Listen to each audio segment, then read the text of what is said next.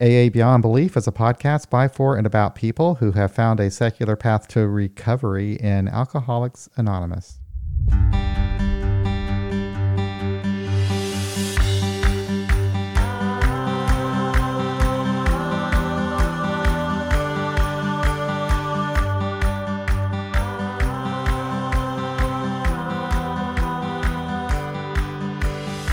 Today, my guest is Gary Chataway, a recovery advocate from London, England, whose work can be found on his website, thehumanglitch.com, as well as his YouTube channel, Gary Chataway. Gary is the author of The Human Glitch, a short book that briefly describes his experience with alcohol addiction. And he's currently working on a new book that will delve deeper into how he overcame alcohol cravings and how it can help kickstart one's recovery. This has become his great passion as of late, and it's nice to have him here today. Welcome to AA Beyond Belief, Gary. Hey, how you doing, John? Tom, thank you for having me on. Just one quick one before we do go ahead. Your interview I heard the other day, I listen to a lot of podcasts all year round. So in the nature of my job, I'm always traveling. And your one with Ray Baker, one of the best podcasts I've heard this year so far. I know it wasn't from this year, but thank you. He was brilliant. And his definition of addiction was just so smooth as well. Yeah, he's great. He's really good. I've been really lucky. I've been able to talk to some experts in addiction and some authors since I've been doing this podcast. I never would have had that opportunity before, but he is really good. And he gives some really excellent talks as well. There's some talks of his that he gave that are also posted on our website. So thank you. I'm glad that you listened to that. And I've actually taken notes. I've got to go back and re-listen to a few little bits. And also his stuff about the secular approach was it's the way forward, I think, but yeah. I think it absolutely is. Thanks for having me, John. Well, I always like to start at the beginning. I think it's a good place to begin. So can you give, why don't you go into a little bit about your background, about how you grew up, what your family life was like, when you started having problems with drinking and how those impacted your life. Just kind of go through that a little bit. Yeah, sure. Yeah, no problem. Well, it was all just I'm nothing out of the ordinary in any case whatsoever. Normal loving family. I thought I've got no mental health issues, and it was, as I say, loving background.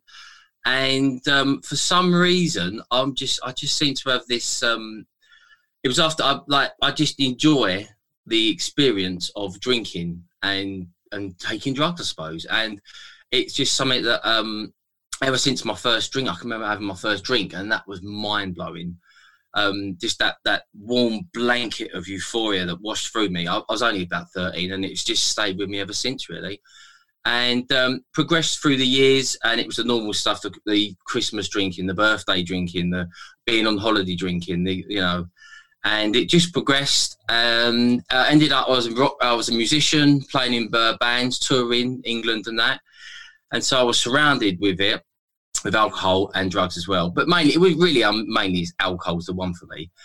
And it just progressed from there until pretty much near total annihilation at one point a few years ago.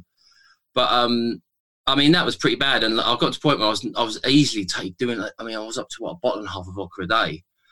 And people, and we say that, and people are like, "Oh my God, how did you get to that point?" But it was such a slow process that I didn't even see the changes until right at the end, where it exploded. And all hell broke loose for a couple of years. Really, it was full on. No, I can relate to that. That seems to be how I started off young in life, around the time that you did, and it's the same thing. It was kind of a gradual progression. And it was like the last 5 years, it really ran my life, and I, at that point, I think in the back of my head, I realized I was having problems, but I just kept pushing it away. I said, this can't be possible. Until I was forced. My hand was forced. I was basically locked up for a little bit. So. Oh, right. Yeah, I heard one of the other podcasts actually saying about it. Yeah, once they start putting you behind bars, it's like maybe there's something I need to look at here. Robert Downey Jr. He's got that quote, and he says about he don't drink anymore because he keeps breaking out in handcuffs. Yeah, yeah. So when did you first start seeking help? Funny enough, it was my my fiance who first ever said to me, we was here one night where I live now, and she just said, "You do know you're an alcoholic," and it didn't even enter my mind before.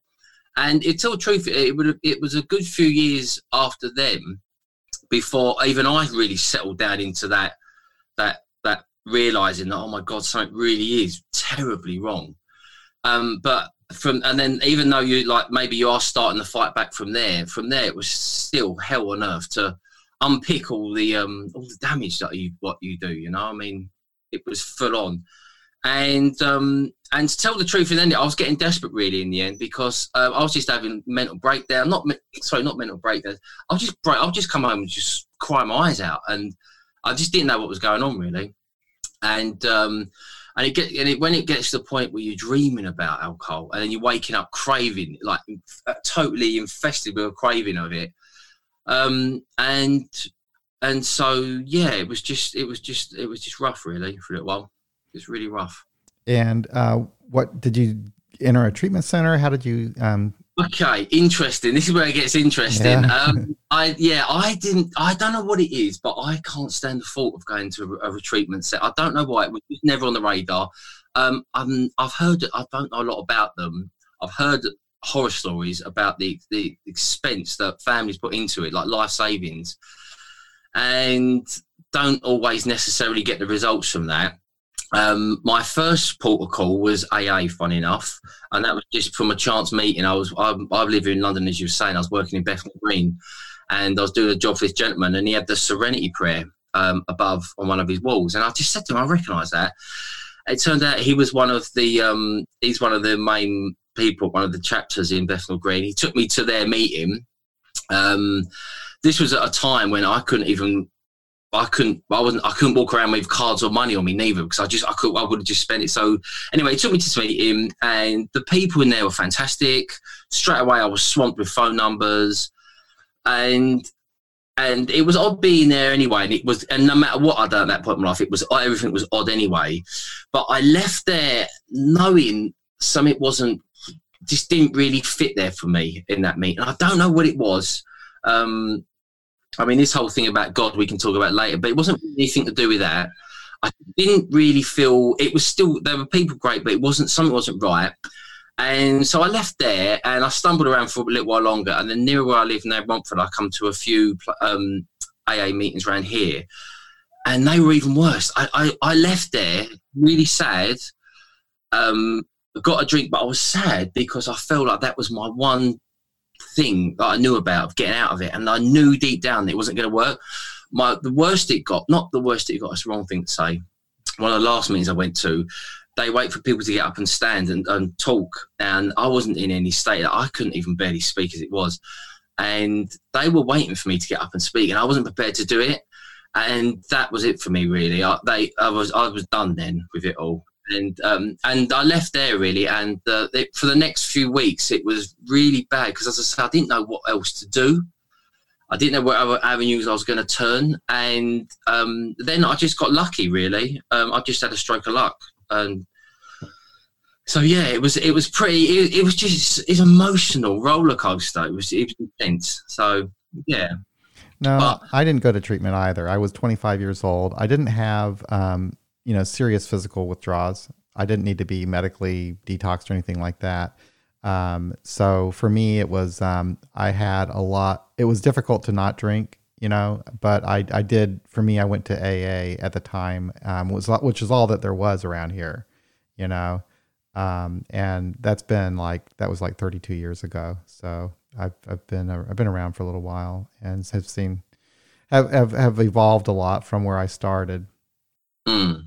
Yeah, it's strange, but as I was saying to you earlier on before we started recording, though, this whole secular movement thing, I mean, from what that Dr. Ray Baker was saying about, that's really gaining ground now.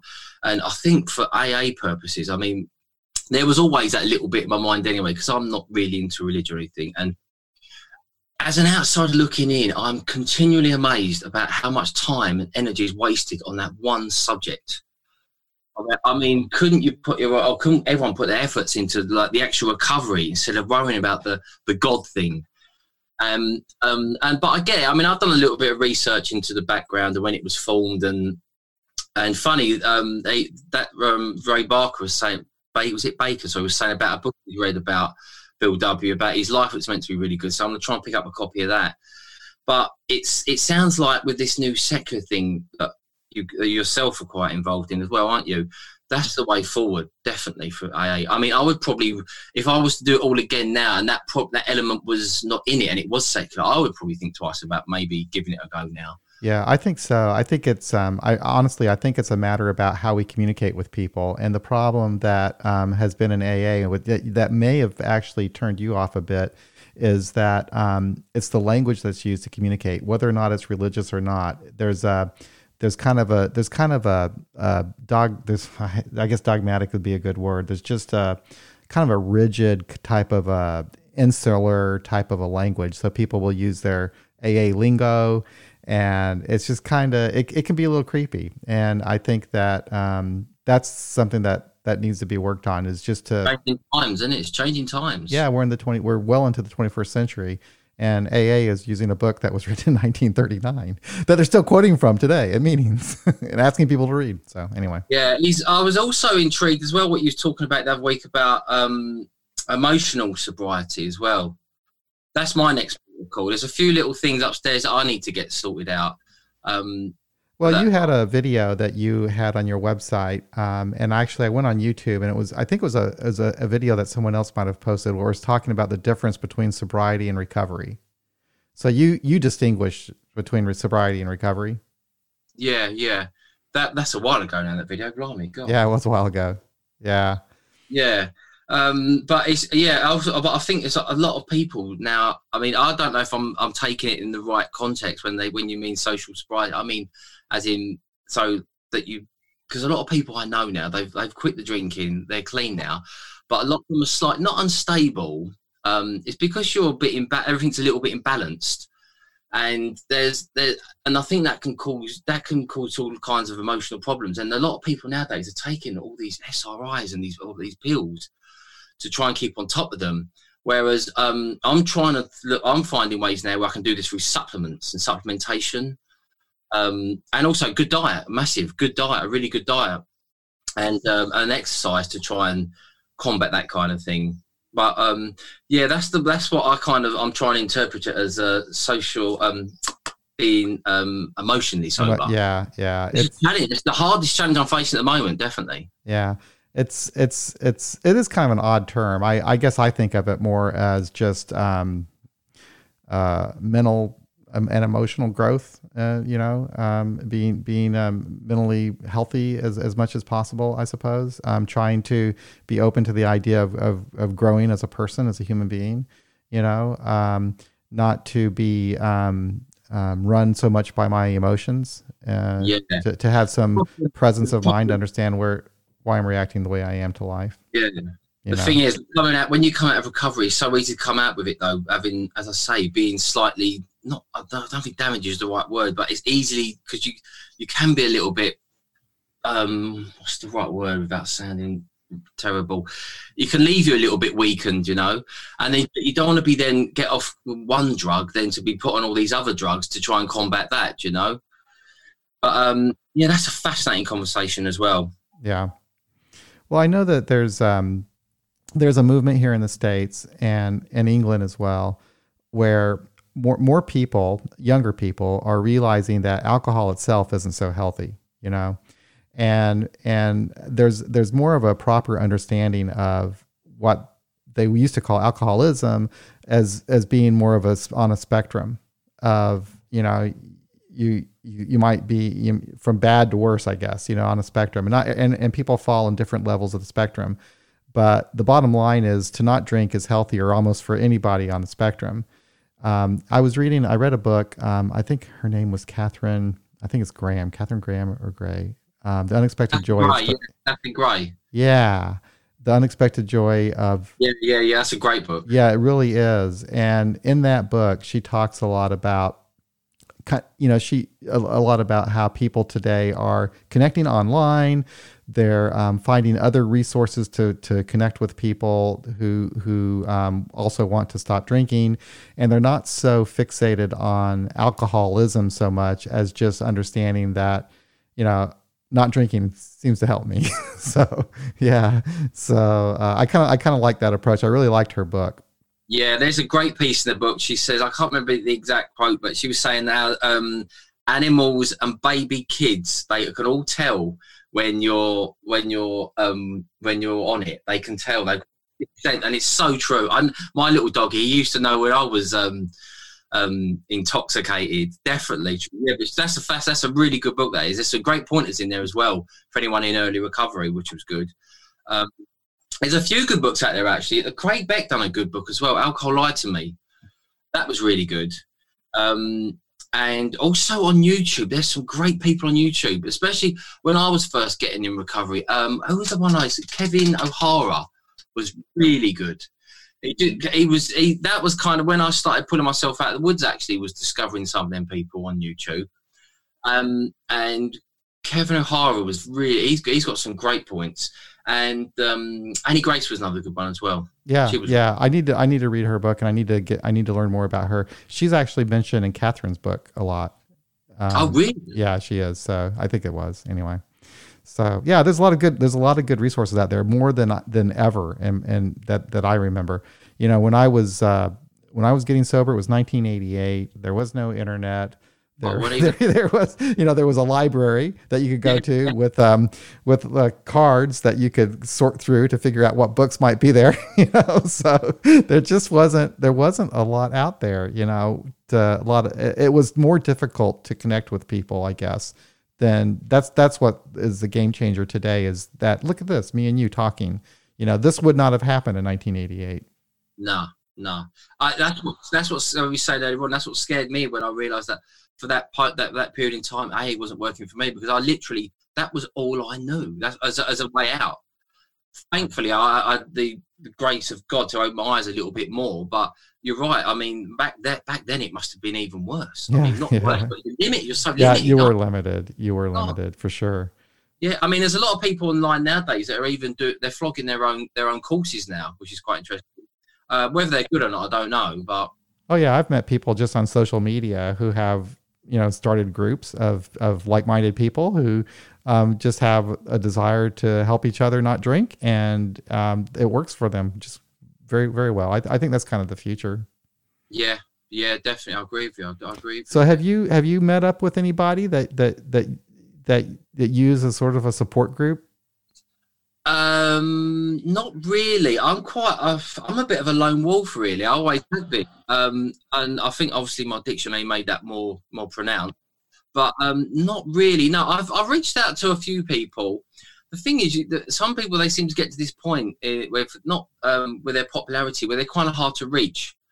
And you just don't tend to get many emails back really from people like that. There's a lot of, I'm doing quite a bit on Instagram now, actually. When I first started with this, I had all the different accounts and talk about spread yourself thin, blimey. So I just picked one and concentrated on that, and that was Instagram. I'm on the Facebook, I don't really do them. And I've been connecting with a lot of people on there. A lot of people. See, I've never got into Instagram. I don't know why. I guess I'm not. I use YouTube. I use Facebook.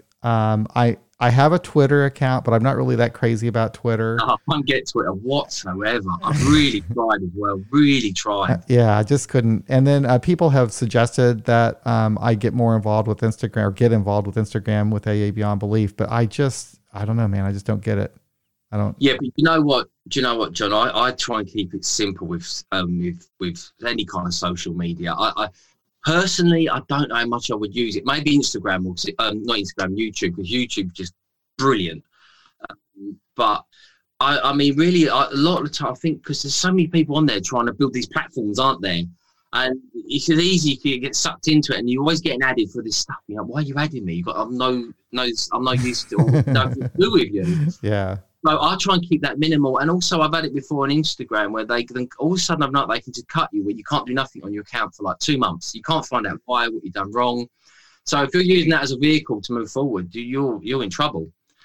So I try and keep that social media stuff as easy as possible, and as just let it do its own kind of thing. But it's a great way of connecting with people, though. No, it is, and I do the same thing. I have, for AA Beyond Belief, we have a Facebook page that where people can learn about our articles and our podcast episodes, but we also have a private Facebook group. And sometimes I regret having started that because Facebook is a really strange place, for people sometimes. It seems like people will say things to each other on Facebook that they might not actually say to each other in person, It's Welcome to the whole world on social media. The whole world's like that. It's nice. It's weird. That's why I'm really wary of Twitter, because the amount of grief I used to see being dished out in that platform. I know. Unbelievable. I know. That's freaky, because people are hiding behind these things, and they're being really, really mean, and no one can do much about it, and it's shocking. It's the Wild West out there. What's that? It's the Wild West. Oh, it is. It certainly is. Yeah. It's pretty crazy. Yeah. So what about the human glitch? What was the idea behind that? So, what happened with me, as I said, when I got lucky. I realized, I found out by pure chance that anything I do cardio wise or getting the heart rate up killed my cravings. Cravings were my downfall. I just kept giving in to them constantly, which we all did. And then one day I found out that through cardio, you can kill a craving. Now, and that for me was the start of my slow build up back. And from there, because then I was starting to kill my cravings, I got a bit of time and distance to be able to think. And I just started writing. I wrote a book on, my first book, which is discontinued now, was on idioms. So like strange sayings. Yeah, I just wanted to learn to my chop. I'm quite creative anyway, to be a musician, and I didn't want to play anymore, so I thought I'd write. Learning through that, and then I started doing this new thing called the human glitch. Was just a day in my life of when it was crazy, and I just slowly worked on that. I used that as part of my recovery as well, the writing, to not think about certain, like just to not being, just to think and just be creative and just get stuff out there on the page. And it's just snowballed from there, really. That as it's definitely it's hard work though, writing, really, really tough. But I wouldn't be about. I'll try and do at least 3 hours a day. Wow, at least that's tough. Yeah, that is a lot of work. Yeah, it took me a while to get to that point, and for the first year or so, I'd have a moment where I'd be lost for months at a time. Then I'd come back to it and not really remember what I'd done, and have to go through it all again. As I was like slowly clawing my way back up. But the human glitch it's out there now. It's free, and it's been number one on Kindle and the Amazon charts a couple of times now. It don't get downloads. It don't get downloaded a lot. It just gets downloaded consistently, and people seem to like it. So I'm just letting it run as an introduction to me, and as just got it out there. And that was then, and this is now. And now I'm because I do everything in extremes. I'm 192,000 words into my second book. Yeah, it's been insane. I thought I'd have the first draft done by April last year, and I'm literally not even finished. I'm finishing my first draft now. Yeah, but I think that's pretty cool. I consider you an advocate for recovery, for sobriety, and it's doing work like that not only helps you.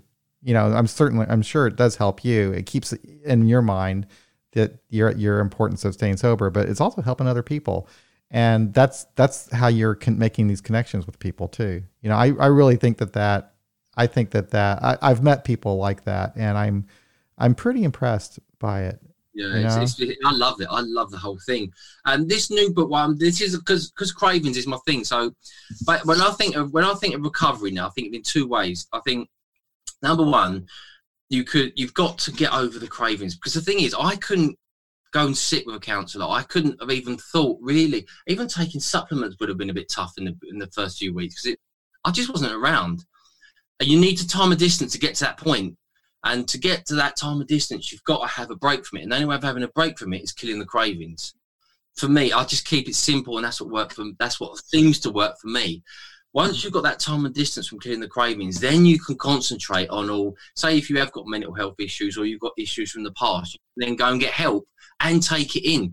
Because you can't take it in if you're doing that much, like taking that much chemical during the day. There's no way you can sit in someone's office and take something in and learn. So this new book is everything I learned about getting over cravings, every single tip, And I studied everything. Like I found out now, like chilies, like eating chilies and chili sauce is a craving killer. Yeah, anything like that. Or if you're out and about and you're struggling, just necking a little bottle of Coke just for get your sugar levels back up. I didn't know none of this, and I was shooting in the dark half the time. All I had on my side was just the fact that I knew if I went for a run, the craving would go, and it always did. That saved my life. So I'm putting that into words now, and I talk about diet in there as well, because there's so much with diet that can get things leveled out, because it will take time. It won't happen overnight, but you can get things leveled out. And if you eat away at them cravings, then you give yourself that time and distance to be able to breathe. Yeah. I think that's one area that has been neglected in recovery circles. Mm-hmm. I'm shocked that I'm writing the book and no one else has done it. I'm shocked. Yeah. Hardly anybody addresses nutrition. Yes, yeah. Do you know what? Funny enough, there is one really good podcast that I can't remember the name of them now. The Evolution. It'll come back to me. The Evolution podcast. They're really good. There's one episode on there earlier, number 17 that number 17 show. Sorry, and the whole show is dedicated to supplements. And anything if you want to raise your cognition. And it's one of them shows where you're sitting there with a notepad and you're writing all this stuff down, like what was with that Dr. Ray Barker. Really good show. And because there's some great supplements out there now, and it's not all about body. Because when I thought of supplements, I think bodybuilders, and it's nothing like that now. Like I didn't know about L-glutamine because it can be processed, and for your blood sugar levels, it can keep it stable. Without spiking them, like we should. Like I was saying earlier, drinking that Coke, that can spike your blood sugar levels, and that can send you on a big down again later on. L-glutamine keeps it level, so you don't get them highs and lows. I didn't know about that. It's just an amino acid, and there's all kinds of stuff on there. And as I say, supplements are a great way forward. And back to the diet. The diet is so important, so important. Normally in the early days, I say to people that don't worry about that, just eat, because we don't eat. Right. No, we don't. No, I forgot what it was like to taste food. Oh God, I lived off of popcorn and bars. Oh, really? Well, yeah. I say that, but it was partly true. Yeah, really. Yeah, I didn't make a lot of money when I was drinking, so I would spend.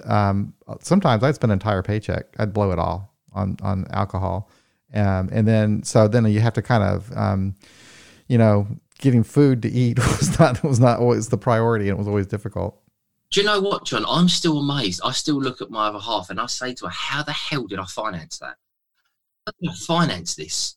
Because I was doing this, and I was doing a lot of other chemicals at night just to bring me back down, because it was terrible. How did I finance that? I've come out of it, and I'm looking back. I'm not really, I know people that are in thousands of debt owing to just cocaine. Thankfully, it wasn't really my thing, but I still really, I remember cutting up a lot of credit cards in drunken moments because I didn't want to use them again. I still got them, I saved them all. But looking back now, I just think finances I don't know how I've done it. I remember having a few funny phone calls from the bank saying, like, what's happening with your money? But the beauty of recovery is that all of a sudden you've got money, you've got time, and you've got money. Unbelievable. Great combination. Yeah, the time, that was one of the first things that I noticed, is that I had more time, because so much time was spent drinking, getting over drinking, dealing with the problems of drinking. It was really a time-consuming deal. And then all of a sudden have the time. I didn't always know what to do with it, And in the very beginning, my first instinct was, well, go to some bar. That's all I knew. But I that wasn't a good idea for me, and so I quickly learned not to do that. But yeah, that having the additional time now. It's amazing. Do you know what though, John? Funny you say that, because it's amazing in recovery circles. They say, like, it's almost like a warning. You do realise you're going to have a lot of time. You've got to fill it in.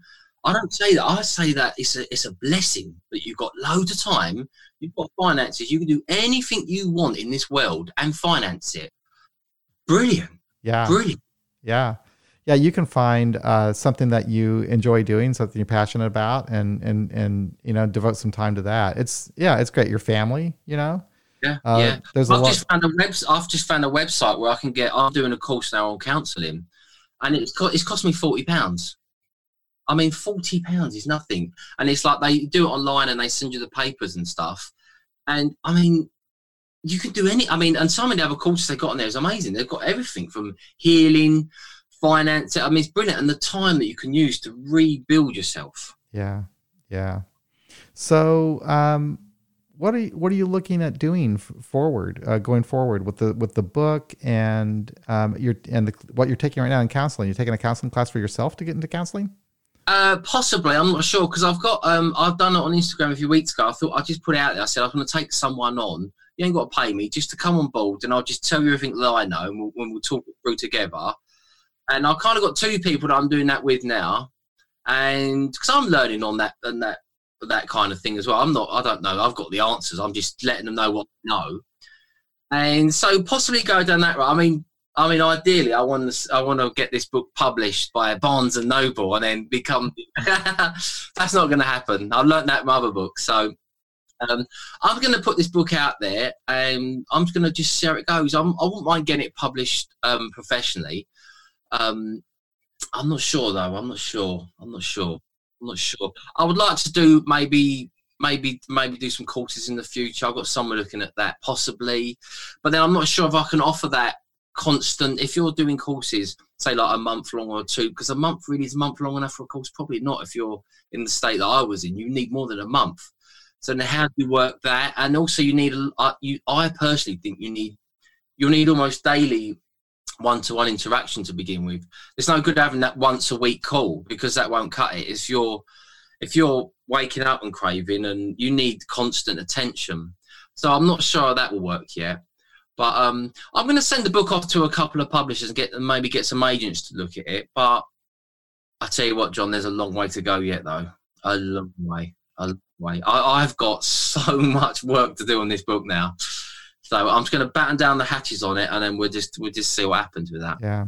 Well, I think you're right about, you have to find a way to deal with those cravings before you can do anything else. That was really my experience. I guess you would call them cravings. I mean, it was definitely for the first 30 days. All I wanted to do was to drink. And I think the reason I wanted to drink is because I had all these problems from my drinking that still hadn't played out yet. And I couldn't get them out of my brain. I couldn't stop worrying about, how much am I going to go to jail? For how long am I going to be in jail? How am I going to find a place to live? Am I ever going to get a job? Crap like this. And the only way that I knew to shut my brain off was to drink, and that was what was so difficult in the beginning. So for me at that time, I live in Kansas City is a fairly large city. And so there were a lot of AA meetings at the time I could go to. And that's what I did at that time. I didn't have a job or anything, so I spent my time doing that. But once I could get past that of wanting to drink all the time, then I could start, going to therapy, sitting down with someone and talking and that kind of thing. So yeah, to come up with ways to help people get through that difficult period of the cravings is very helpful.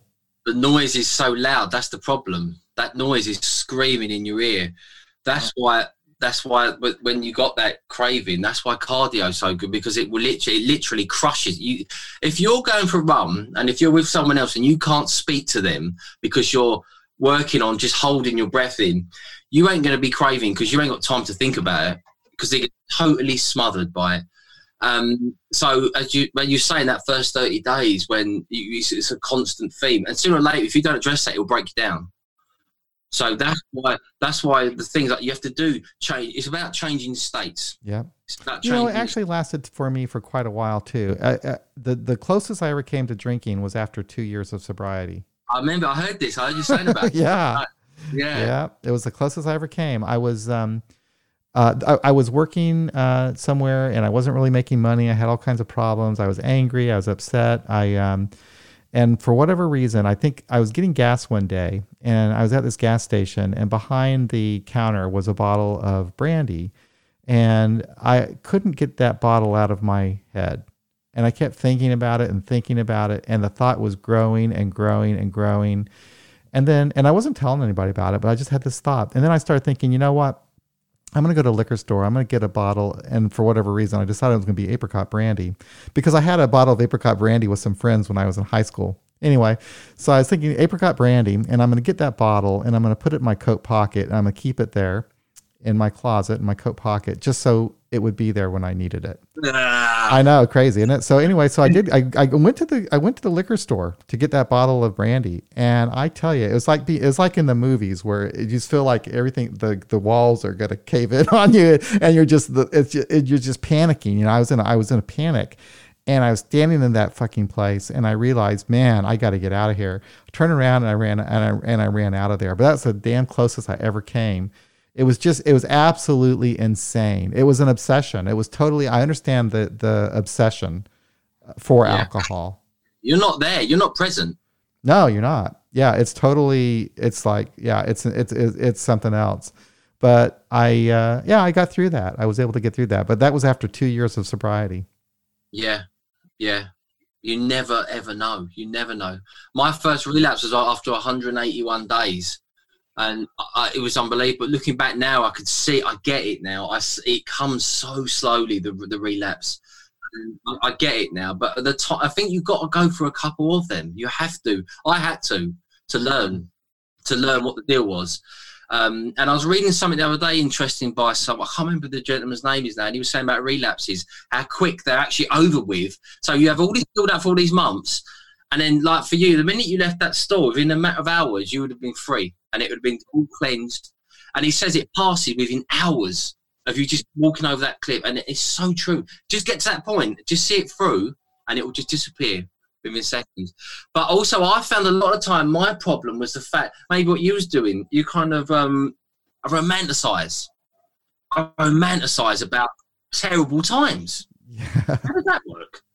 I know. Unbelievable. I never remember the bad, but I remember the good. Yep. I wasn't thinking that about when I was thinking about that bottle of apricot brandy. I wasn't thinking about my last experience when they threw me in jail, but I'm thinking about the great times when I was in high school with my friends. Yeah. Yeah. It's all. I mean, I remember times I couldn't take a phone call once because I was great. I couldn't physically speak. And the other downside you've got with the cravings is also that it's how tiring they are when they're gone. Even though sometimes, as I say, like the craving passes and it's gone, you're still left physically and mentally drained from it. Because you're yo-yoing, aren't you? You're between two sides. I shouldn't, I can, I can't. And it doesn't stop. But yeah, but that must have been great getting over that though. Mm-hmm. Yeah. And I called somebody, a friend of mine, and we just talked about, I told him about that.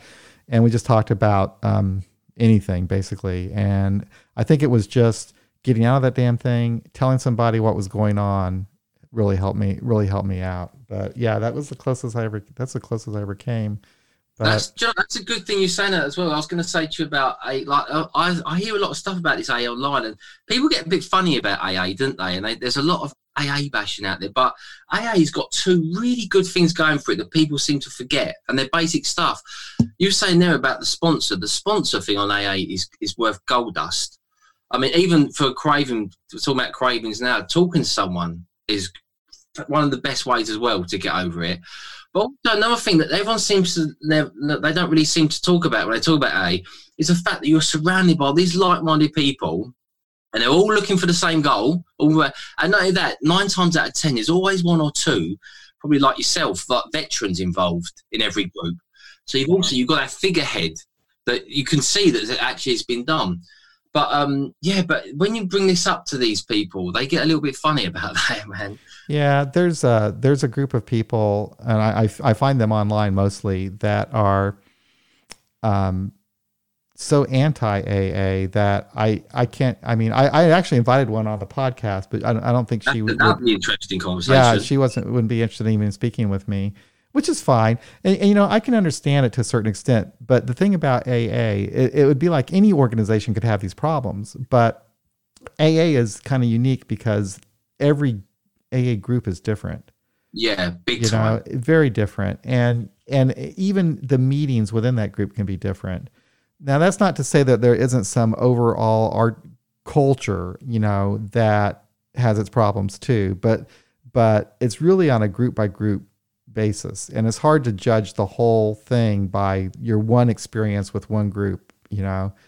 But the problems that I see in AA that people have issue with, and there many of them are valid. It's this idea of having a rigid one-way approach. And sometimes, and as you said, the sponsorship thing can be good, but it can also be dangerous. You know, if you have someone who is trying to manipulate someone. Yeah. Imagine that. There's a lot of issues. But, you know, that could happen anywhere. That could happen in LifeRing. That could happen in Smart Recovery. That could happen in the Boy Scouts or the Girl Scouts. I mean, it can happen anywhere. So, yeah, there's some advantages and disadvantages to it, for sure. But I think that whether it's AA or anything, I think what helped me was just having some kind of a connection with someone else who also wanted to stop drinking. And it didn't matter if it was what we were doing, but just having a connection with someone like that. And that connection. How often do you get to meetings a week? Not so much anymore. You know, on average, I was probably doing 3 a week, you know, after I'd been sober for quite a while. In my early days, I was going a lot, you know, probably on a daily basis, you know, when I was first. Yeah. But as of late, I've really kind of slowed down. I do so much work with the podcast and my website that it's hard to have time to go to meetings. So a lot of my recovery work is now done online more than going to meetings. But I started an AA group, a secular group here in Kansas City about a little over 5 years ago. And I do like checking in on that group because it lifts my spirits. It's nice to go there and see people benefit from that, who are making friends, whose lives are getting better, who aren't worried about steps and God and so forth. And just it's just nice to see that it's making a difference in people's lives, and I enjoy that. But yeah, I don't probably get to very many anymore. And right now, because of the pandemic, I don't get to any face-to-face meetings. Yeah. I think it's going to change a lot of things this pandemic, isn't it? Work-wise, face-to-face meetings, everything's going to change. It certainly will. And hopefully for the better. I can definitely see work changing. I mean, I'm doing all of my work from home, and I don't think that's going to end anytime soon. AA, really any kind of social support group, you know, is going to, you know, for a while, and this is just my opinion, but I don't see here in the United States anyway, that things are going to get better anytime soon. And if people start meeting again in groups, it's just going to start it all over, you know? So I don't know. So yeah, we're getting used to meeting online. And do you reckon that will, that won't change much though, will it? If you've got all these groups of people, will you still have the same effect? I mean, yeah, I think what will change, hopefully for the better, as far as AA goes, first of all, AA has been slow to embrace technology. I mean, if you go to their websites, that they've made some improvements now, but they really suck, and they're afraid. Why don't someone get on top of this though? Huh? Why don't someone get on top of it then? Well, there's a lot of problems with it, but they were afraid of technology. They were afraid of technology because they have this the concept of anonymity, which I kind of have an issue with, and the whole idea of being anonymous was that you don't act as a spokesperson for AA and anyway, but so anyway, that has made it difficult for people to talk about AA openly on social media. It happens, but and so AA has stayed away from social media. So anyway, so what's going to happen, I think, now is that more AA members are going to get used to using technology, social media, to connect with each other. They're going to meet with people from other countries, states, provinces, cities, who have different experiences. So it won't be so insular. Their minds might open up to new ideas and ways of doing things and communicating about recovery. So I think there could be some benefits that come from it in the long run. Yeah, I sure hope so. Doesn't it? It needs a little shake-up, it does. It does. And it would do it the wonders as well. You've got the technology available to you. I mean, you've also got the name. The name AA is still, people know it, you know? Yeah. That's powerful in itself. And another way, though, too, it could also become irrelevant because it's like you don't really need some structure, some building in New York City and some book. You don't really need all of that when all you really need is people like me and you talking right now on Zoom, you know. It's just, so I think that's, you know, that could also change things as well. So I don't know. It's kind of interesting. Right now we're like I say, I'm just going to a few Zoom meetings here and there, but I'm mostly active on the podcast. Takes a lot of time.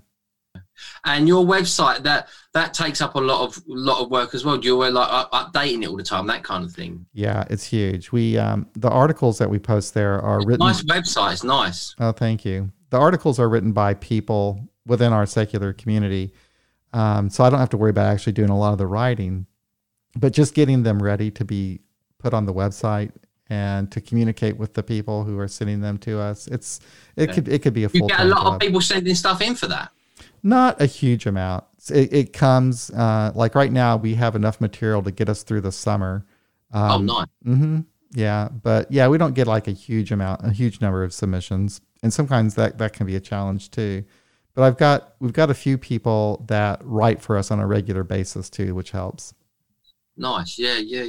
It sounds like you've got a good thing going on there, John. Well, I enjoy it. It sounds like you do too, and I look forward to following you and seeing how the book turns out. And yeah, I'd like to see you do more on YouTube too, because I am a big fan of YouTube.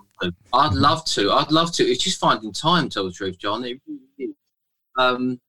Yeah, it's just because obviously where I'm working as well. I mean, that's why I'd like to go full time with it. Then it'd be a different ball game then, if I could do it full time. But I don't have their means yet, but that will come one day.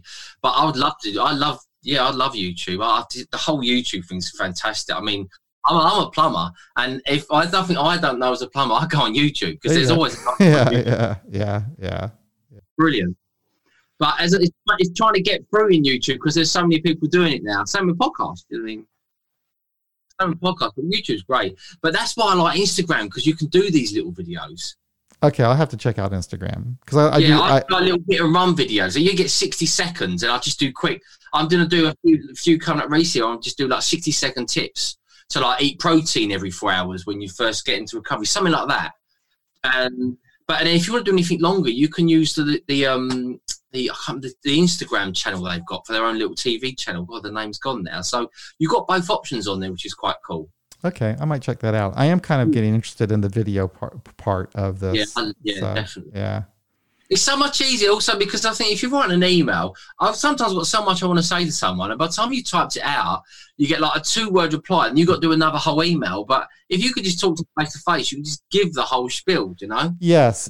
And I'm bad about returning emails sometimes because that's all I do at work all day long. Email. And so then when I turn off the laptop for work, put on the laptop for my regular life, and more email. It's just like yeah.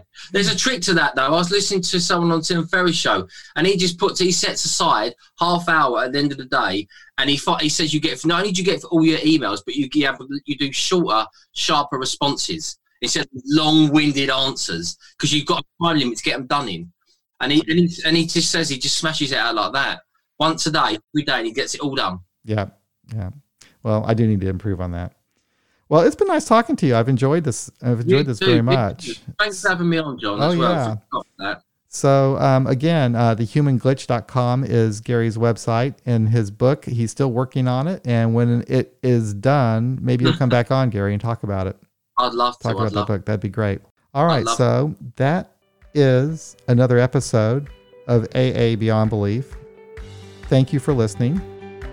If you would like to support our site and podcast, there's a couple ways you can do that. We like to have just regular contributors and even small amounts, even if it's $1 a month. And you can do that at patreon.com/AABeyondBelief by becoming a patron, or just donating through PayPal at paypal.me/AABeyondBelief, or just going to our website and clicking on the donate button. But don't worry about it if you don't have any money. We're doing okay, but we do need money to make the podcast work. So there you go.